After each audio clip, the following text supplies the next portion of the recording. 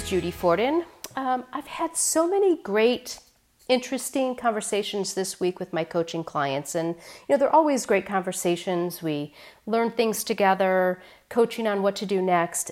There seemed to be a theme with, if not half the people that I talked to this week, 3/4 of the people that I talked to this week. What I'm hearing them say is, Coach, I can't believe it.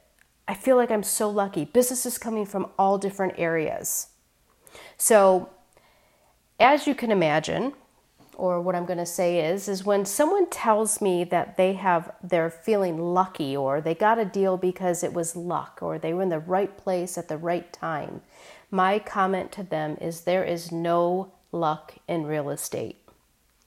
What I know from selling real estate myself and from coaching hundreds of agents is that when an agent is in their business, meaning they're talking to people, whether it's prospecting on the phone, whether it's door knocking, whether it's talking to our SOI, when agents are doing their job, they're in their business, this is what I tell them.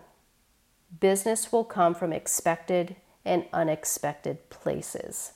It doesn't mean you're lucky, because what I can promise you, if anybody here can recognize and acknowledge the fact, has there ever been a time where you're in your business and you're busy? Business comes from expected and unexpected places. It works.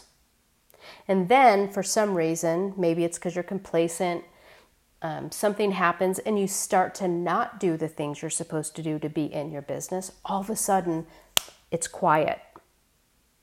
It's because you're not in your business.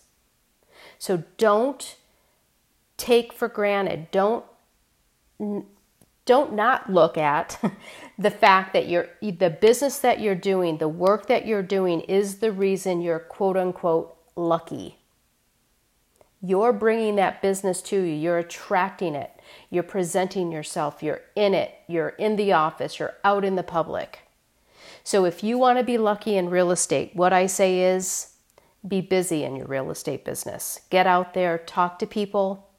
Make sure you're working with your clients, all of those types of things, so that you can be lucky in the business, knowing that it's not luck, but it's really because you are doing the work.